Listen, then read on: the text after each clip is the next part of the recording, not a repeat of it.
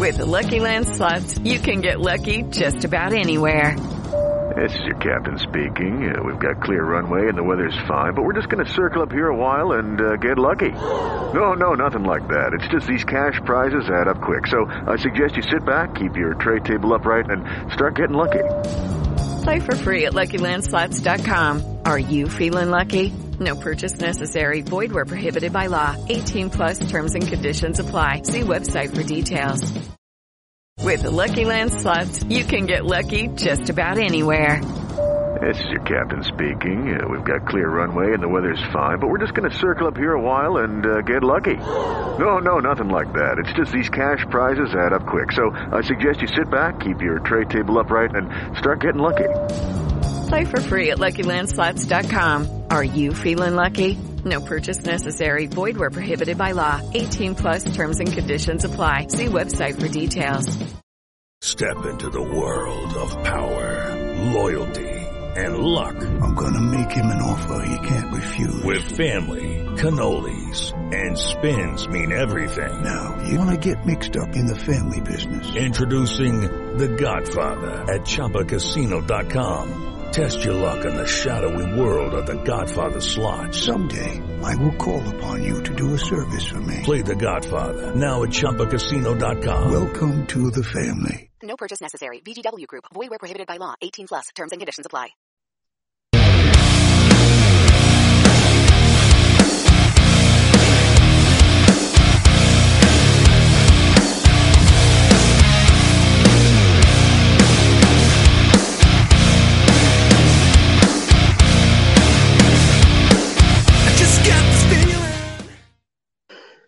This is part two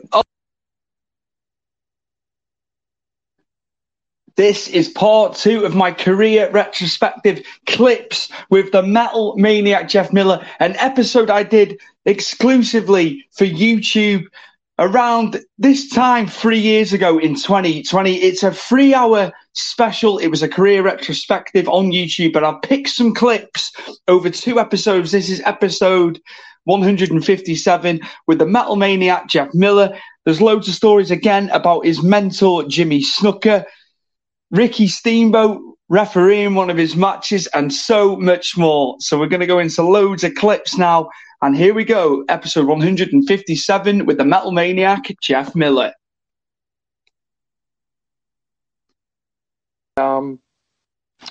This is what we got. But there were guys that tried to take advantage, and then there were guys we tried to help, like Tommy Fierro. We always try to help Tommy because we all just got along with Tommy, Tommy Fierro. I'm sure you must have heard of him. Absolutely. Yeah, I have.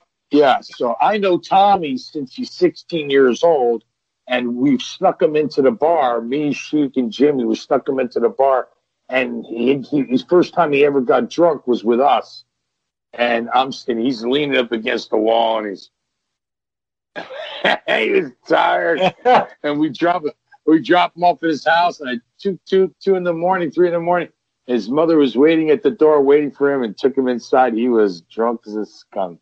And he'll tell you, if you talk to him, he'll tell you he was drunk as a skunk. Me, Jimmy, and Sheik, we're all doing shots of that coconut rum. Mm-hmm. So it's just funny.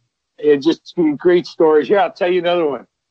So I never worked with the Road Warriors, but I knew them real good. And Joseph didn't, like to smoke weed and didn't really like to get buzzed.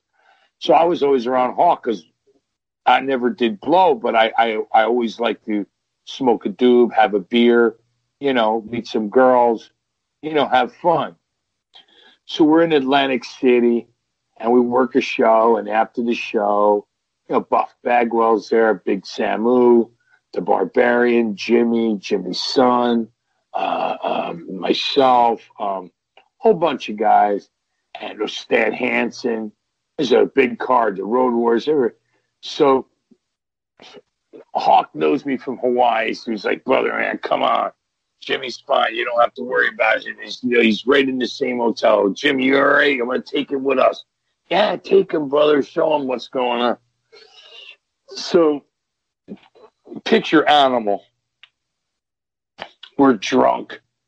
we're walking across the street in Atlantic City with all the lights going and cars going real slow on the boulevard, music's in the middle of the night. And a car is driving down the road towards us. And it just happened to have on their Black Sabbath and the Iron Man. And the car is slowing down and it's loud. And the car's like a muscle car, and you hear, I am Iron Man, as it's coming.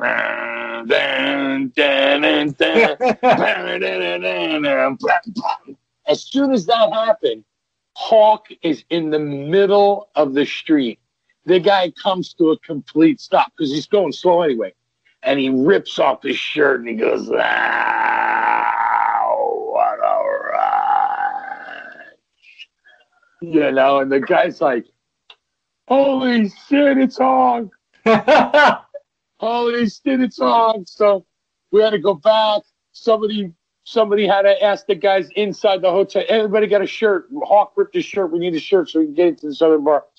So somebody switched shirts. And somebody's sitting at the bar with a shirt over a ripped shirt. So funny. We had good times, you know. It just, you know, the business can be very fun. At the same time, you know, bad things can happen, like in the Middle East when they don't want to pay you. Mm-hmm. And these guys come in with guns. You know, you go to a place, they can kill you. They could just kill you. They're misprinted as compared to the original one where they were actually listed. Sabu had been around and had a contract, but was out of a contract at that time. And then me, and then those are the only two guys that did not have a contract that was in that book with a picture, the very first one. And then from there, 1992's Pro Wrestling Rookie of the Year, voted most busiest wrestler of the year, 92, 93, 94. Next to Sabu, I was number 2 out of 10 in a magazine called The Best 10 Heels You've Never Heard of. Mm-hmm. All from there was a thing called the introducing file in the Wrestler magazine. Most guys wait 8-10 years.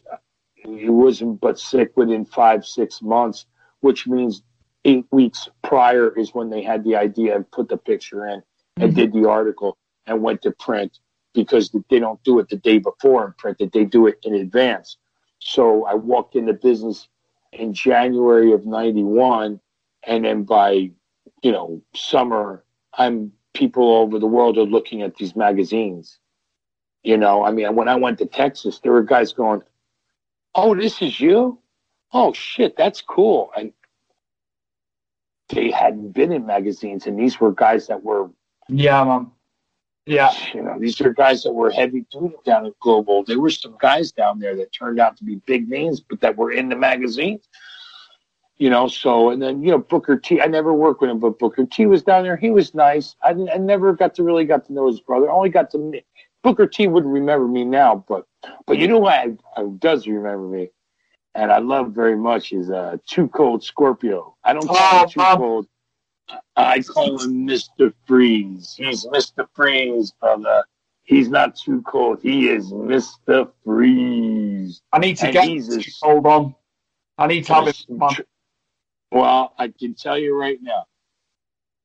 I can give you his information. And I can tell you this. I'll tell you, and you can repeat it because he's heard this from me before. Working with him was like a nice ice cold cream pie on a Sunday afternoon. He was just as smooth and cool. I mean, just so cool. Too Cold doesn't describe how cool. He is Mr. Breeze. That's how cool he is. And I always call him, there's Mr. Freeze, brother. Look at you, daddy. You just is. Well, what he did was we were working this card in Fresno, California in 1998, 1990. 1999, so 2000, somewhere in there, 2001, somewhere right there. And we're out in California, and we're at this big hotel, and I'm going to work twice. I'm working as Doink in the first match, and then I'm going to come out later as the Metal Maniac. So I was making a double payoff. So I work with these young kids in a 6-man tag, Doink, and then I do the ass bump on the kid. And, just a little one. I don't hurt him. 1, 2, 3. Place loves it. I did the buckets of water, the buckets of confetti, and the silly string.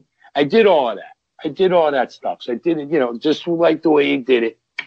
And so I get dressed and I come back as the Maniac. So that night, the day of, he walks up to me. I don't know we're working together. It didn't matter who I worked with. He walks up to me and he says, "Hey man, this is a guy now. This is too cold. He's a badass in real life. He is nobody's fool. He is exceptionally talented and expects people who work with him to, be sharp, be on it. Otherwise, he'll just finish you off and just go home, So he comes up to me. We're all drinking at the bar, and he comes up to me and he goes, "Hey, it's me and you tomorrow." I'm like, "Wow, really? Oh, man, I've always wanted to work with you. This is great. I'm so happy." He goes, "Listen, I know you've been with the best, man. My fucking hero." He says, "I can do any of Jimmy's moves, any." I said, "I know you can." He goes, "Yeah, but brother, I want a Jimmy Snuka match." I said, "Well, do you want the A match, the B match, or do you want it all?" He goes, "Oh, no, I want it all. I want it all." I said, "Do you want me just to call it in there? Or do you want me to just go through it once and I'll call it in there?" He said, "Go through it once. I'm just dying to hear what it is." And I just go through the match. I just go through it. I just tell him what it is. "Brother, guy's fantastic. The guy's just fantastic." He was ahead of his time. I said that when I was a kid, when I used to watch him. He was just incredible, and he's still going. He's still going now. Yeah, I mean, yeah, he's still going, and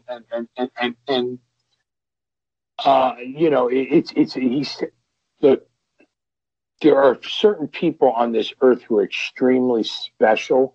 Mm-hmm. He is one of them, not just because of how humble he is out of the ring, but because he is so talented and is humble. It's a double positive. And if you can't get along with this man, seriously, there's something wrong with you, because he is just, he's just fun. I mean, he doesn't get up in the morning and say, "Fucking coffee sucks." He doesn't say that. He gets up in the morning and he's like, "Man, it's good to be alive." That's him. He doesn't wake up in the morning and say, "I'm going to say, fuck the world. I hate everybody." He's not that kind of guy. He's just cool. He's just cool, So if you can't get along with him, but whatever. So, great guy. But Ron, and there's another thing. I don't know if did you read Jimmy's biography? I've not. To be fair, Jeff, I've not. That's one I need to read. I will. You should read it. You know why? I say you should read it. You know why you should read it? Not for this other stuff, but for the positive stuff. But also, I'm in it. Now, I haven't read it because it was my life. I lived it. Yeah. I lived it. So I don't know what's in it, but I'm sure I can give you all the backstories on whatever is in it when it came to me. Mm-hmm. You know, I did see a quote where he said that, oh, Jeff was from Hawaii and we made some money together. But I said to Carol, oh, I was only in the book a little bit. She goes, what are you talking about? You're like a whole chapter. I'm like, really? Man. I said, was it good? She goes, yeah, it was good. I mean, but I don't know if it was good, bad, because the writer who was doing it with Jimmy, those words weren't Jimmy's words. Those were his words, this guy. So for all I know, Jimmy could have said something totally different, and he wrote what he wrote. But I don't know because I didn't read it. I have to see, you know, what was said and what was done. But like I said, I didn't read it because I mean, excuse me. The only other, you know, I mean, I've had compliments from guys, but I'll tell you the most, other than from Jimmy, obviously, and from Barbarian and all the people that really, I mean, Tito gave me some compliments on my work over the years. He came up to me, I think it was August of 2017. We worked the show and we came back and he goes, look. I'm like, what happened? He goes, no, look. I'm looking. I'm like, I don't know what to look for. What am I looking for? He goes, no sweat. I didn't sweat. I didn't sweat with you. I did not sweat with you. Nothing. Everything was just, you called it all. We just did it. It was perfect. Fantastic. Thank you. So those are nice compliments, but I think the nicest compliment I ever got, I think, was Jim Cornette was booking for Dennis Coralluzzo. Dennis Coralluzzo had NWA New Jersey, who got screwed over big time. But those guys were really good friends. And I loved Dennis. We all loved Dennis, all the young guys who wrestled for Dennis shows. I gave Dennis the idea of, look, you know, let me go out and get tables for people to buy to be at your show. Let me organize that. I'll pay for my gas and everything else. We split everything down the middle. And I'll do my own printing. We split the gas. We split the car. And everything else is fine. I said, okay. So we did it. And we really did a fine job at putting a show together. He had his girls working for him and his daughter working for him, and his son working for him. And then I was out, you know, doing a fundraiser because he had the local Knights of Columbus that was involved with it. So, you know, you're trying to raise money because the Knights, they go out to Toys for Tots. They do stuff for children, for the homeless. They make food for them and buy food and cook food. So it was one of those deals. And I was working with this guy, Gino Caruso, really nice guy, great guy out of the Northeast. He's a trainer he's the ECPW1.com, but ECPW, East Coast Championship, East Coast Pro Wrestling. And he's been there as long as I've been around, you know, and then some. And Rocky Jones was the guy who ran it before that, but then, you know, Gino took it over. And Mr. Italy, Gino Caruso, and I was working with him, and Dennis said, listen, put the Metal Maniac over. He's been working his ass off all week here, all month here, and he did good for us. We were able to pay all the bills with just our half, and the rest of the monies that we made for the show, our profits. You know, so when we were able to still give the percentage that was promised to, you know, the Knights for, you know, using their name to raise funds. And everybody was happy. And I said to Jim Cornette, I said, don't put me over. He's like, don't put you over. Dennis wants to put you over. I said, listen, if you put me over, it's going to dud. But if Gino goes over, everybody's happy. Good guys, bad guys, winners and losers. It doesn't help me to go over.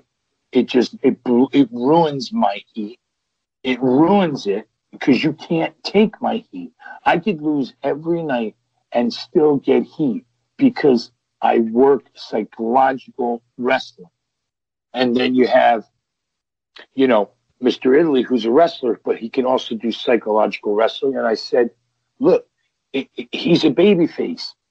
You're going to kill his gimmick. Why kill his gimmick? You don't need to. And you don't need to put me over. And he said to me, I know we don't really know each other that well, and I don't even know whether I like you or not. He said, but what you just said was the most correct thing I've ever heard in this business. And if our business thought the way you just said, we'd be in such a much better place in wrestling. So that was a big deal. I have two other ones, though.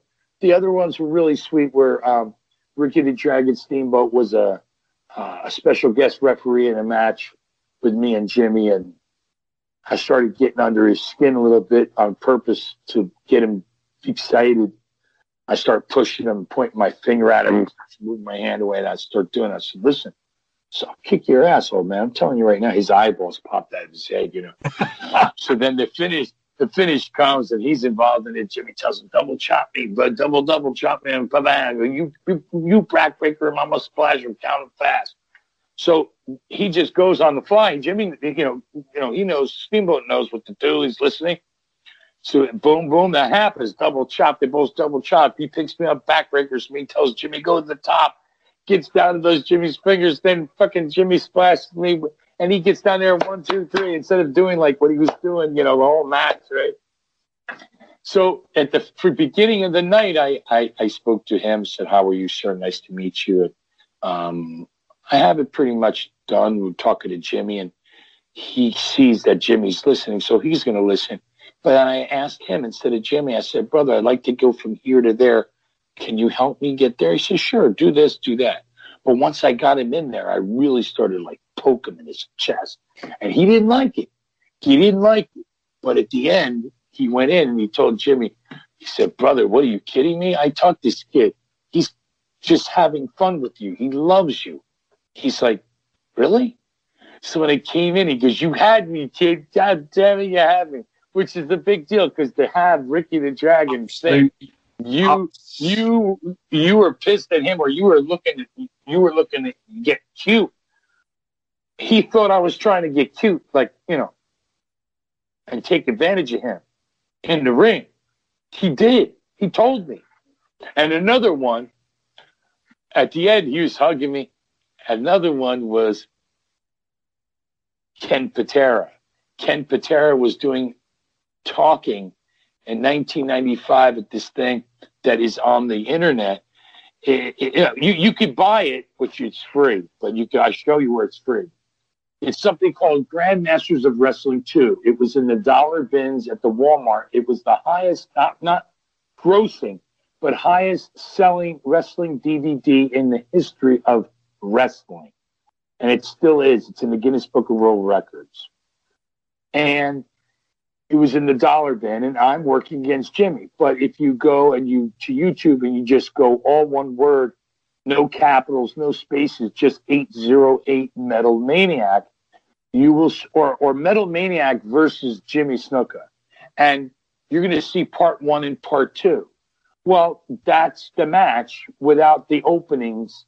So, you know, because that guy made tapes of us and never had a release to sell them. So none of us got a penny. And they were all sold in the dollar store, in the dollar bins. So if you would have got a penny, it would have been a lot. You know, Crowbar was in there as Devin Storm when he first started. He was like in the opening match of Crowbar. So Crowbar from WCW, you know, Chris. You know, but that was when he was like 16, 17 years old. He was wrestling his match.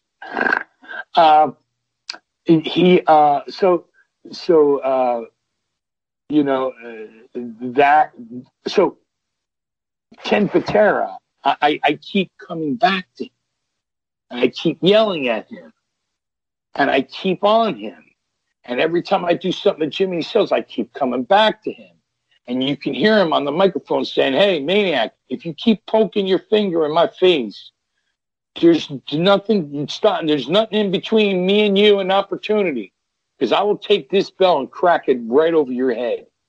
And he was getting annoyed because I kept coming over and I kept getting closer to him. And then I kind of like pushed the table in on him and was leaning over at him. And he stood up. He said, "What do you think? You're a tough guy?" That's what he said to me. And I'm off the mic, but I could hear him. I said, "Oh, I'm your worst nightmare." Now he's livid. He's livid. He's absolutely livid.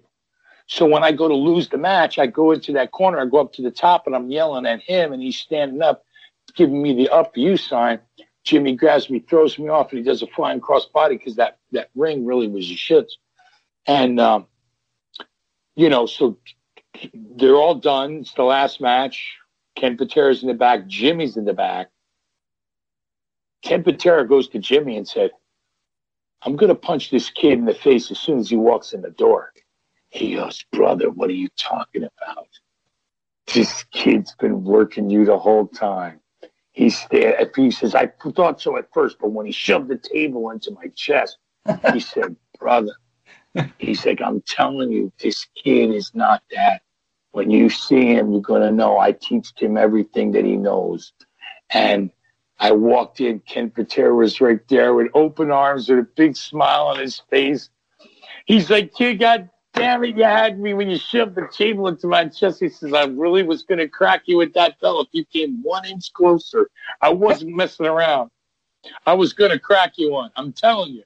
He said, "But Jimmy told me it's a gimmick and that you were trying to get me my reaction because you always loved me when I used to do the strongman things he put his back against the wall and they had a van burn out, with his feet holding.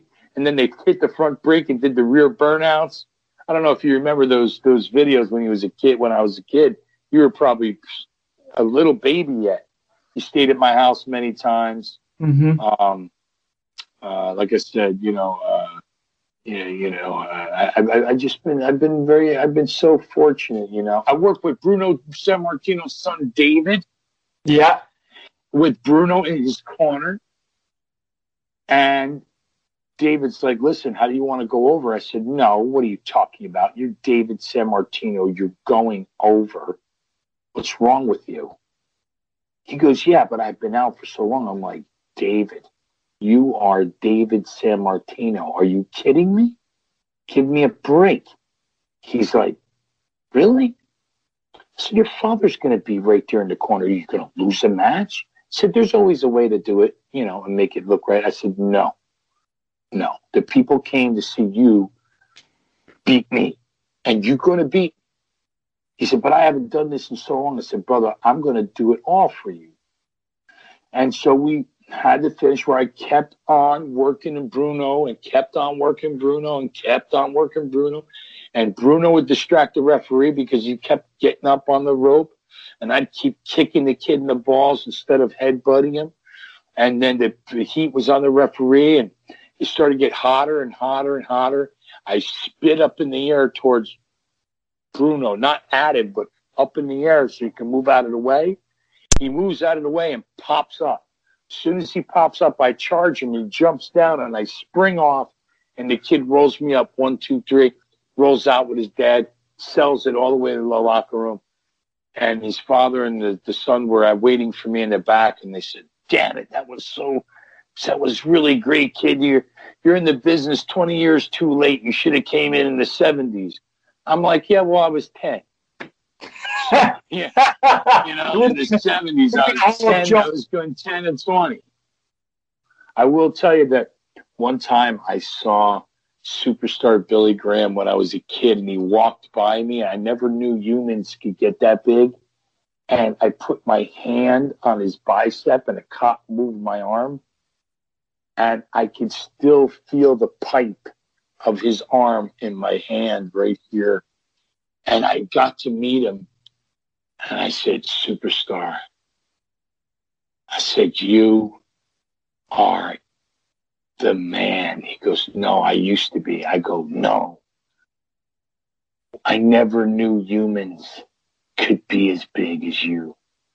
I said it when you walked by me and I was 9.5, and I put my hand on your arm. I said, "Brother, I could still feel that giant pipe right here." And he looked at me and he hugged me and he goes, "Thank you so much. Thank you so much." Because, you know, he was devastated what they did to him.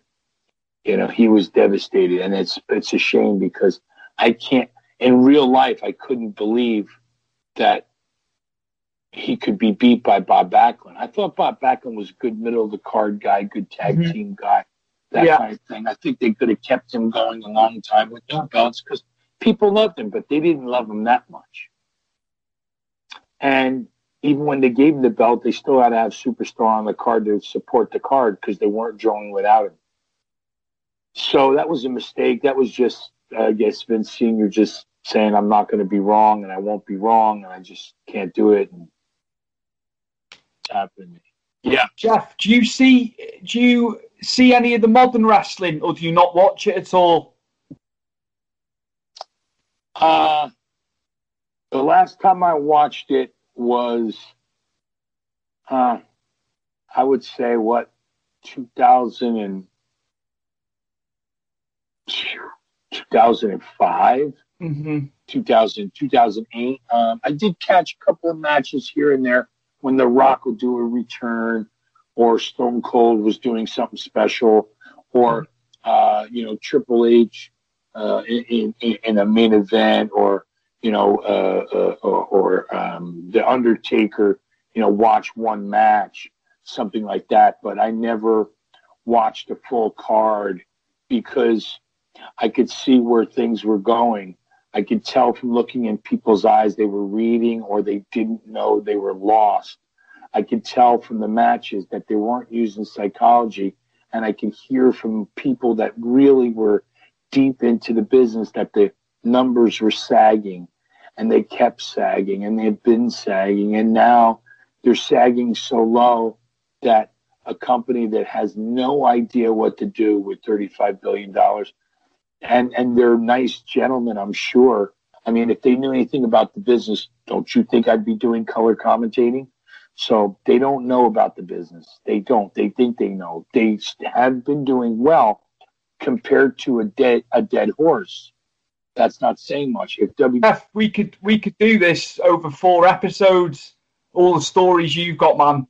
Thank you so much.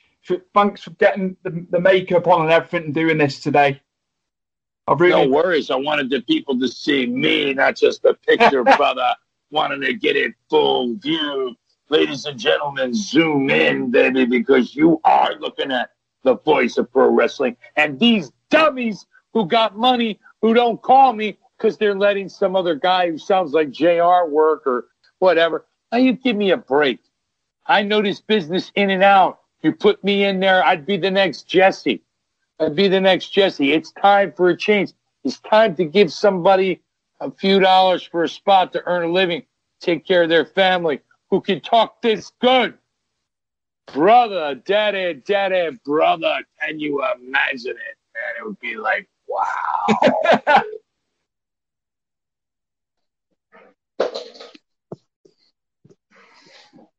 Sports Social Podcast Network.